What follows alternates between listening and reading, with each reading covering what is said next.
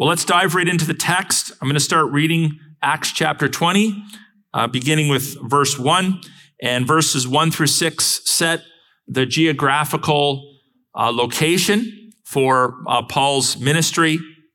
Here's what the Bible says. After the uproar ceased, Paul sent for the disciples, and after encouraging them, he said farewell and departed for Macedonia. You'll remember that he's been there several times now.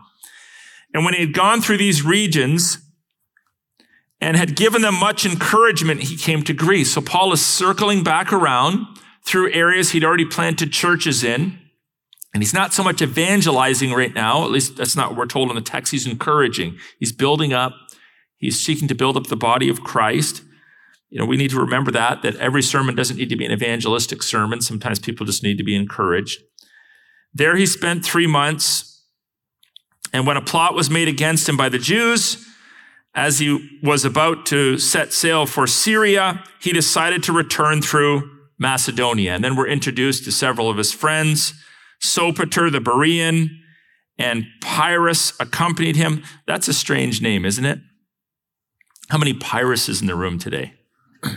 By the way, a little tip, if you're a preacher or teacher and you're publicly reading scripture, there's going to be plenty of times when you come across names that you really can't pronounce. My advice to you is just fake it. Just pretend you know what you're doing, even if you don't. So he meets this man, Pyrrhus, rather odd, accompanied him, and of the Thessalonians, Aristarchus, Secundus, and Dias of Derbe, and Timothy, and the Asians, Tychicus, and Trophimus. Though these went on ahead and were waiting for us at Troas, but he sailed away from Philippi after the days of unleavened bread. And in 5 days, he came to them at Troas, where he stayed for 7 days. So this introduction to the chapter might seem a little bit boring to you. You might wonder, why is this here? Well, let's just remind ourselves that the Word of God is a historical document. Do you ever meet people that say, the Bible is just a myth? Well, if it was a myth, why wouldn't you write it in mythological language? It's not written in mythological language. For example, when you write a love letter, you conform the style of your writing to the conventions that govern love letters. When you write scientific literature, you conform the way that you write your scientific article, for example, to the conventions that govern scientific article.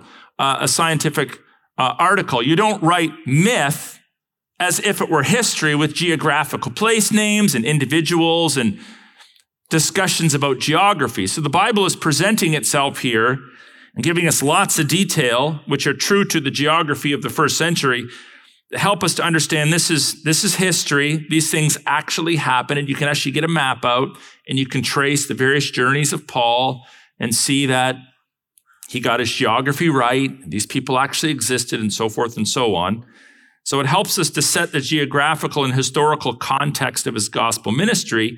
But then we encounter another miracle narrative in the book of Acts. So here it is.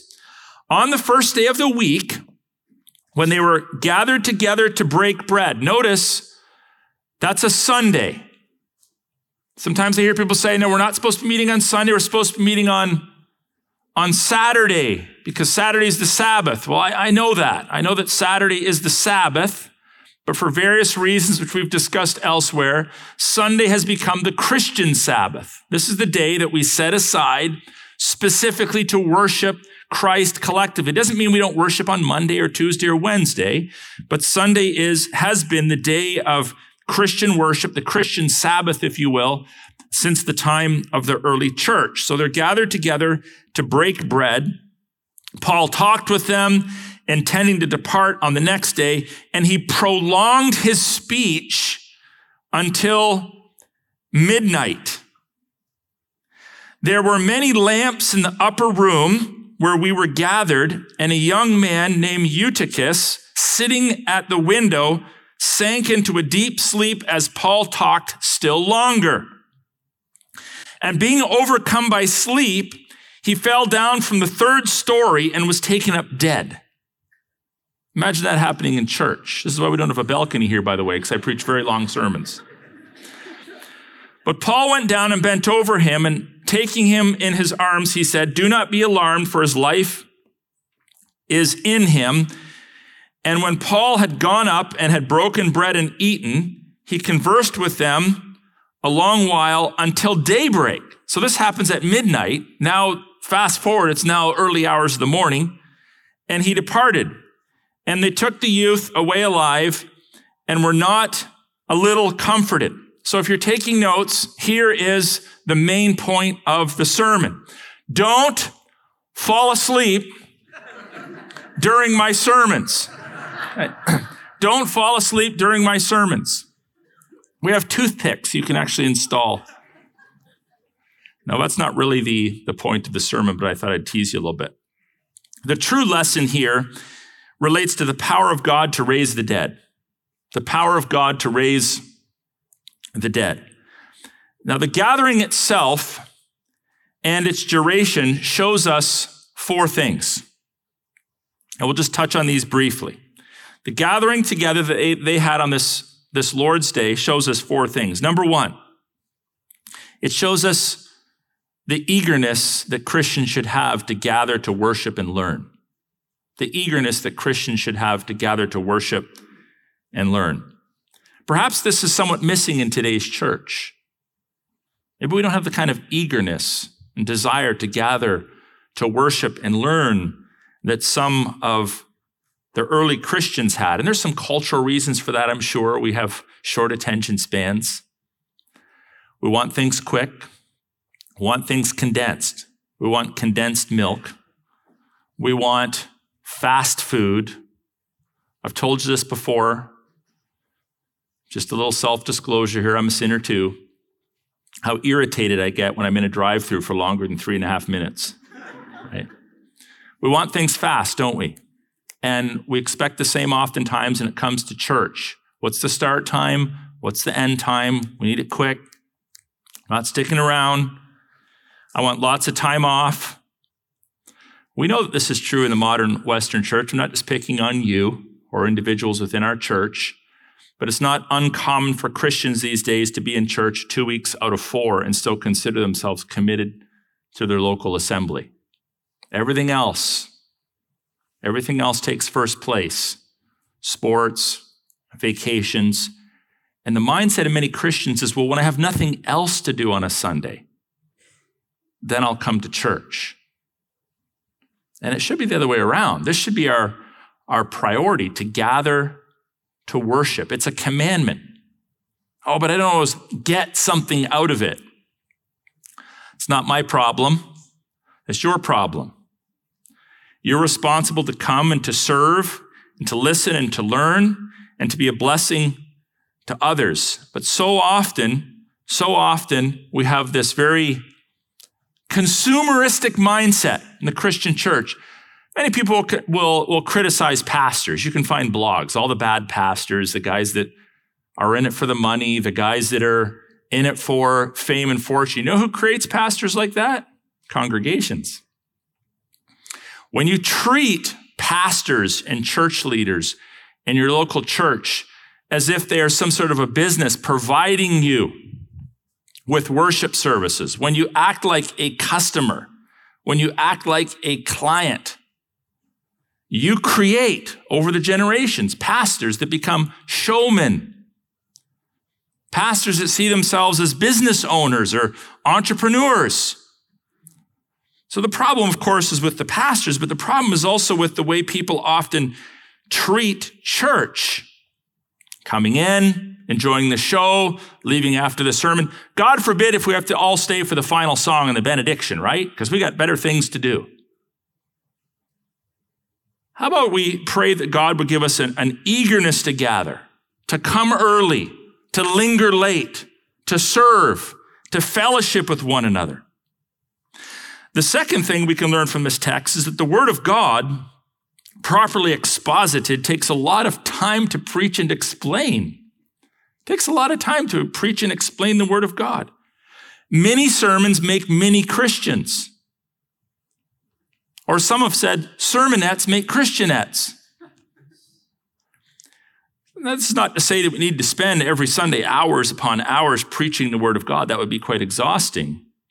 But we should be spending a lot of time in the Word as the people of God. This is the Christian Sabbath, and its primary purpose is for worship, not for hockey, not for family gatherings, not for vacations. The primary purpose of the Word of God, in keeping with the creation principles, is rest and worship. Now, when I was a kid, our parents were pretty, shall we say, legalistic about that. I'd go to church, I'd come home, my buddies would knock on the door. I wasn't allowed to go outside. I wasn't even allowed to be on the front lawn or the back lawn on Sunday because it was Sunday. And then we go back to church in the evening. And maybe that was a bit extreme, but it seems to me the pendulum has swung the other direction. And people don't even have a concept of Christian Sabbath. They think, well, what is this guy talking about? And I can tell you, as I've grown older, I've learned to appreciate more the principle of Christian Sabbath. I like to work with my hands, but I try as best as I can. When I go home on Sunday, I preach twice. I usually go home, have a quick bite to eat. I have a rest. And then I'm not out building things. I just try to take it easy. Sometimes we have discipleship groups or small groups in the evening. But I have to discipline myself because my temptation is to say, well, I got 4 or 5 hours here. I could get a lot accomplished. Every once in a while, there's something you legitimately have to do. Something's broken or something needs to get done. But I think it's important for us to discipline ourselves back to this idea of a Christian Sabbath. Sunday's primary purpose is for worship and for rest. The third takeaway is that God sometimes allows bad things to happen. This was a church service. This poor fellow falls out of the window and dies, at least temporarily dies, because he's miraculously resurrected. Sometimes God allows bad things to happen. But the fourth principle is tied to that. God shows his power in grief. So even in the nastiness, now it didn't take very long for God to demonstrate his power to this young man who had died. Sometimes when we go through difficulty or grief, it takes a little while for God to demonstrate to us what he has in mind. And there's a need then for us to wait and be patient with the Lord and to persevere. But ultimately, God does not permit bad things to happen just for the sake of bad things happening. He has a plan. And if we stick with it long enough, we know that he's teaching us or he's somehow revealing his presence to us, even through things as tragic as death. And I can't think of too many things more tragic than death. So that's our exposition of the first few verses, but there's almost 2 sermons here. So now let's read the geographical context that leads up to the next sermon, beginning with verse 13. But going ahead to the ship, he set sail for Assos, intending to take Paul aboard there. For so he had arranged, intending himself to go by land. And when he met us at Assos, we took him on board and went to Mytilene. And sailing from there, he came the following day opposite Chios. The next day we touched at Samos, and the day after we went to Miletus. For Paul had decided to set sail past Ephesus so that he might not have to spend time in Asia, for he was hastening to be at Jerusalem, if possible, on the day of Pentecost, which is 50 days after the Passover. Now from Miletus, he went to Ephesus and called the elders of the church to come to him. And when they came to him, he said to them. So before I read what he said, how I'd like to frame this up is that as Paul discusses the way he does ministry, why he does ministry, some of his historical commitments, what we can learn from him is how to do ministry. So I'm going to call these 5 fundamental ministry practices, which we're going to extract from Paul's message here. So 5 fundamental ministry practices which should mark all of our ministry and our mindset. You yourselves know how I lived among you the whole time from the first day that I set sail in Asia. So Paul obviously wasn't an Asian. He was Jewish, but the Lord had called him to minister in Asia, what we call Asia Minor. Galatia, Macedonia, Ephesus, Philippi, all those regions. And he discusses with them his mindset and how he does ministry and things that he has put into practice for several years now. And they're all great lessons. And the first lesson that Paul teaches us through his ministry relates to humility. So when we serve, fundamental to ministry is humility. We must humbly serve even when it is hard. We must humbly serve even when it is hard. He goes on to say, serving the Lord with all humility and with tears and with trials that happened to me through the plots of the Jews. We've read about those time and time and time again. This man's neck was on the line. Time and time and time again, he was persecuted and chased and ridiculed and threatened. It didn't breed within Paul some sort of seething anger and hatred at the world. He cried at the trials that he experienced. In his humanity, he felt the pain of difficulty. But nevertheless, he was humble about it. He understood who he was serving and why. How I did not shrink from declaring to you anything that was profitable. So he wasn't one of those preachers that picked and chose, or one of those parents, or one of those Sunday school teachers or life group leaders who sort of danced around the difficult issues. Nor did he pick things just for the sake of stirring the pot. But he preached anything and everything that was profitable, that was beneficial, in other words, to the people of God. He didn't shrink back. And teaching you in public and from house to house. So his ministry was the same whether he was in someone's living room in his small group, or whether he was preaching on the front steps of the synagogue. His public sermons and his private sermons were both marked by the principle of preaching and teaching anything that was profitable to the people of God, testifying to both Jews and to Greeks. He wasn't discriminate. He preached to Jews and Greeks of repentance towards God and faith in our Lord Jesus Christ.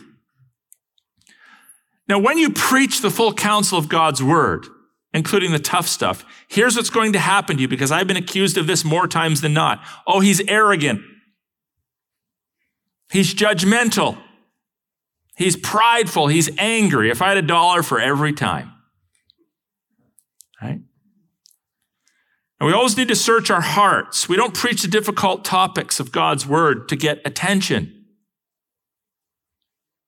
Because you're just going to get a lot of negative attention, by the way. But as servants of the Lord Jesus Christ, we need to remind ourselves, every topic, if it's in the Word of God, it's fair game. And we preach them not for the drama, not for the dramatic moment, but we preach the full counsel of God's word because we believe that everything that proceeds from the mouth of God is profitable. So sometimes we need a slap upside the head from God. Sometimes we need a good bear hug from God. Sometimes we need to be confronted and rebuked. Sometimes we need to be encouraged. It's all profitable. It's all profitable. And I hope the pulpiteers in our church, whether it be myself preaching or Pastor Chris or Pastor Blake or others, will put this on display. But I hope it's not limited to Sunday morning preaching. I hope this is true in our children's ministries today, in our youth group, in our small groups, that if you're a small group leader, you're not afraid to preach the full counsel of God's word. That if you're a youth leader, you're not afraid to preach the full counsel of God's word. And it must start in the home, that if you are a parent, please don't bring your kids to church and sit them down and say, well, I don't want to talk about it, hopefully Pastor Blake will bring it up. No, your job is to preach the full counsel of God's word to your children. It's all fair game. And we must preach publicly and privately. It needs to be the same message. We're not hypocrites. We don't have different sermons at home and different sermons at church. Whether it's corporately or in our small groups, our discussions in the hallway. It's the same message. And it's the same message for all, Jews, Greeks. There's not 2 or 3 different gospels. The gospel of Jesus Christ is a universal message. Much of Hinduism, for example, is actually tied to the culture of the Indian people. Much of Islam is actually tied to the culture of the Arab people. Christianity is not tied to a specific ethnic group. It's a global religion. It's a global message. It's a global gospel. It's the same message for all. And fundamentally, if you could summarize it, it's about repenting of your sins and putting your faith in the Lord Jesus Christ, which is what is alluded to in verse 21. So, are you humbly serving the Lord, preaching the full counsel even when it's hard? Hope so. Secondly, we need to exercise Spirit-empowered boldness, not just boldness in and of itself, rustled up from the inner recesses of your own heart or mind or personality, but our boldness needs to be empowered by the Spirit of God. I love the language of this next verse. And now, behold, I am going to Jerusalem constrained by the Spirit. So picture a horse with reins on it and a rider. A horse has a whole lot more power than the rider, but it's being directed, it's being constrained, it's being guided by the rider. Now, unlike the horse and the rider, we're not stronger than the Holy Spirit.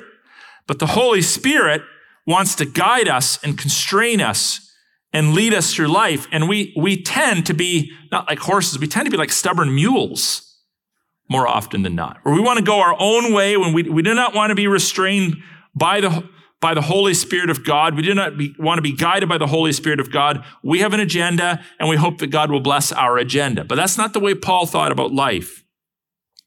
He's even in ministry, even in something as beautiful as gospel ministry, he was always guided by the Holy Spirit of God. He had Holy Spirit strategy about him. He didn't just indiscriminately go wherever.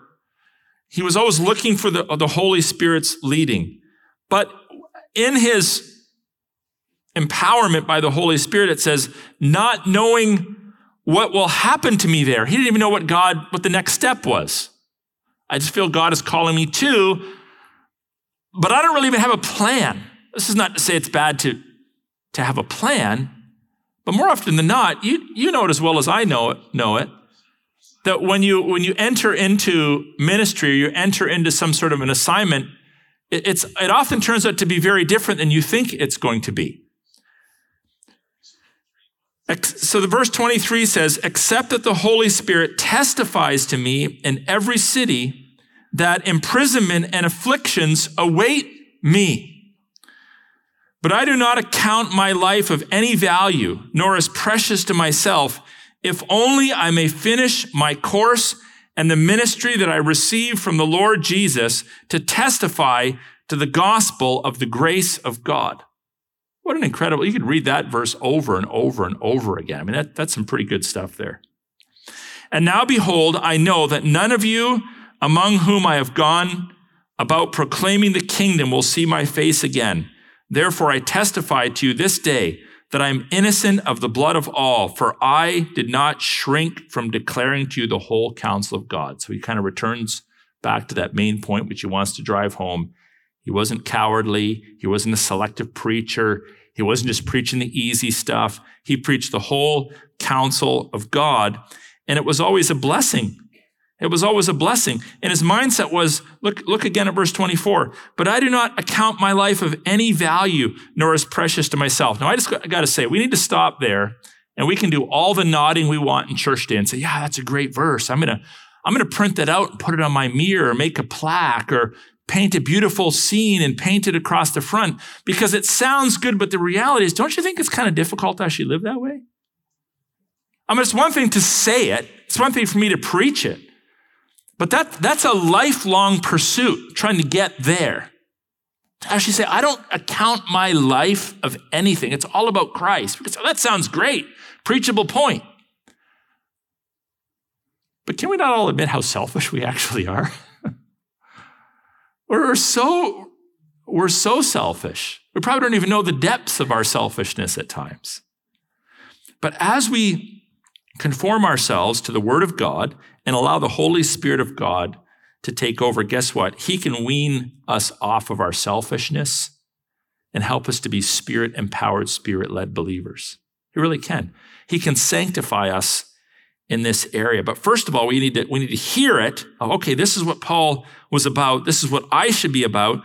And pray that God would humble you, and pray that God would help you to get to a point in your life when you can say, I don't account my life of any value. It's not that I have a self-esteem issue. But when I serve, I do ministry, I preach, I serve in youth ministry, I do evangelism on the street corner, whatever your ministry might be, I'm not looking for attention. I'm a servant of Christ, and I just want to be a useful instrument in his toolbox to do whatever he chooses to do with me and through me. And I'm not necessarily going to see all the outcome. Paul mentions here that some of the people he ministered to, he wouldn't even see them again. Many of the people you minister to, you won't even see them again. You don't know what the Lord is going to do, but your job is to be faithful. And that requires Spirit being empowered by the Holy Spirit of God. That's true submission. True submission is to be constrained by the Holy Spirit of God, seeing oneself as a servant of Christ and on mission for God. And this strikes me that Paul, through all the trials and tribulations, probably slept pretty good at night because he knew that he had done the Lord proud. Okay, the third task of those that are in service of the king is to guard the flock from wolves. To guard the flock from wolves. Pay careful attention to yourselves and all the flock in which the Holy Spirit has made you overseers. So this is a sermon portion specific to pastors and shepherds, but there's application to all who influence others and who lead others in principle. To care for the church of God, which he obtained with his own blood. I know that after my departure, fierce wolves will come in among you, not sparing the flock. What's the flock? The flock is the church. That's one of the biblical metaphors for the church. And from among your own selves will arise men speaking twisted things to draw away the disciples after them. I've said this to you before. And I'm a little bit reluctant, in all honesty, to mention it again because it's kind of embarrassing. But we've had 3 former pastors from our own church who are now full-on heretics and false teachers. And we've only been around for a little over 20 years. They're false teachers. They've abandoned the gospel of Jesus Christ. They are men who have arisen from our own ranks who speak twisted things. It happens even in the best of churches. So sometimes our attacks are from without, sometimes our attacks come from within. So what's our job? Therefore, be alert, remembering that for 3 years I did not cease day or night to admonish everyone with tears. Paul was passionate. Paul was intense. If you don't like intense personalities, you wouldn't like being around Paul very much because he was unrelenting. He never gave up. He never backed down. And now I commend you to God and to the word of his grace, which is able to build you up and give you the inheritance among all those who are sanctified. So he has a high view of preaching, but guess what? He also has a high view of God's grace, which goes beyond our preaching capabilities to build people up and to give them the inheritance that God has in store for them. We have a task and a responsibility. We're not walking around on eggshells, seeing false teachers around every corner, questioning and distrusting everyone. In fact, let me just say this. There's a lot of reasons in this world of ours to not trust anyone. There's a lot of lies. There's a lot of falsehoods. There's a lot of nonsense. But may I encourage you not to be a person who's distrusting? Just be cautious. Distrust is different than being cautious. I don't want to be distrustful of everyone. I don't want my default to be, I don't trust you. You got to prove yourself to me. That's exhausting. But we do need to be cautious. We need to be cautious around others, even in the Christian church. Now, not everyone's a shepherd. Not everyone's a pastor. That's what the word pastor means, shepherd. Shepherds are appointed to guard the sheep, and we try to do our best at that, to guard the sheep. You may not always see things the way we do it. Sometimes when the elders of our own church exercise discipline or make difficult decisions, you may not be aware of 90% of what they're aware of, and it may strike you as a little odd, like, why are they doing that? Why is this a big deal for them? Or why are they addressing that issue? And sorry, but we're not going to get up and tell you all the details. It's not necessary. You have to trust the elders of the church who are ultimately accountable to the Lord to make some of these decisions. But at the same time, each of you, if you're serving in ministry, is going to have people under you in time. Maybe not if you've only been a Christian for a week, but if you've been a Christian for a while, there's going to be people that are around you. And you also need to do your job in guarding the flock and pointing out false teachers, because false teachers exist. There's false teachers in the church, those that speak falsehood, and there's those that act falsely. So there's kind of two sorts, those that speak false doctrine, but there's also plenty who might say the right thing, but their actions are not Spirit-endowed actions. There's people that sow discord in the Christian church. There's people that are gossips or slanderers or rebellious. Oh, my doctrine's right, so I can say and do what I want. No, you can't. So we need to guard our church from falsehood, and both in doctrinal falsehood and also in practical falsehood. So this is one of our responsibilities as a Christian church, and this mandate didn't expire in the first century. It's still relevant for the Christian church today to engage in calling out false teachers. Here's the fourth one. I told you there was 5. We're almost there. Work, don't covet. Serve, don't covet. In other words, do ministry, don't do it for the money. Don't do it for the material blessings. Even if there's money that comes your way or material blessings that come your way, that comes after, not before. It's not the carrot that you pursue through life. He says, I coveted no one's silver or gold or apparel. You yourselves know that these hands ministered to my necessities and to those who were with me. Remember, Paul was a tent maker, bivocationally, earned much of his living with his own hands.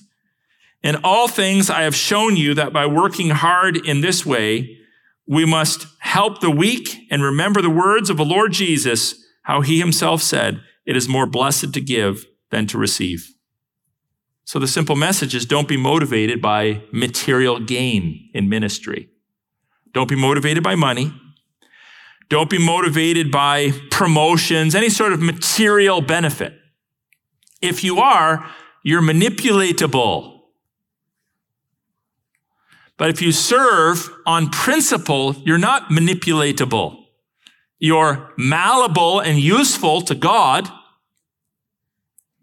So let's just make sure that we're in ministry for the right reasons. And the 5th lesson, which Paul put into practice time and time again, is to pray for the church. And when he had said these things, he knelt down and prayed with them all. And there was much weeping on the part of all. They embraced Paul and kissed him, being sorrowful most of all because of the word he had spoken, that they would not see his face again, and they accompanied him to the ship.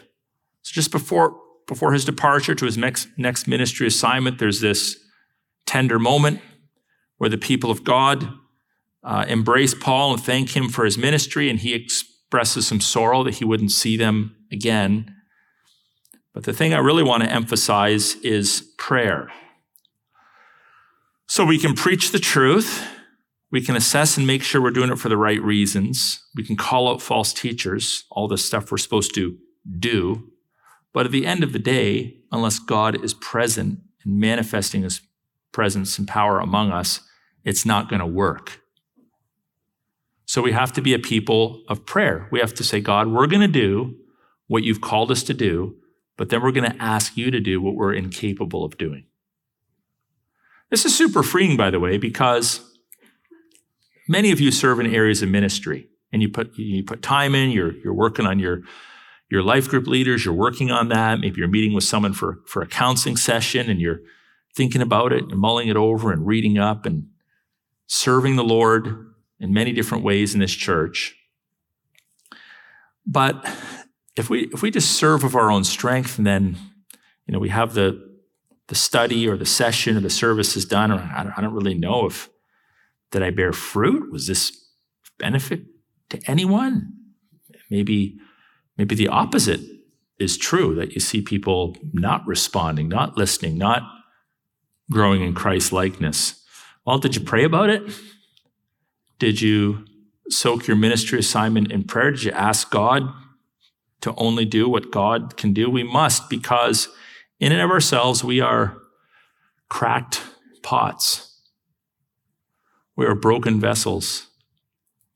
And we have very, very limited capacities to affect change in anyone's life. But the Holy Spirit of God invading our ministry is capable of doing things beyond our wildest dreams. So let's make sure that we are a people that's regularly praying for the ministries that the Lord has assigned to us and given to the life of our church. So as you leave here today, very simply, are you putting these 5 ministry practices, these 5 ministry tasks into practice? And are you also, in keeping with the cluster of verses we read at the beginning, worshiping God for his exceedingly great power, prioritizing Christian worship, prioritizing rest, prioritizing your life around the things that truly matter to God? If you do, and if you are, you will be blessed and God will be glorified.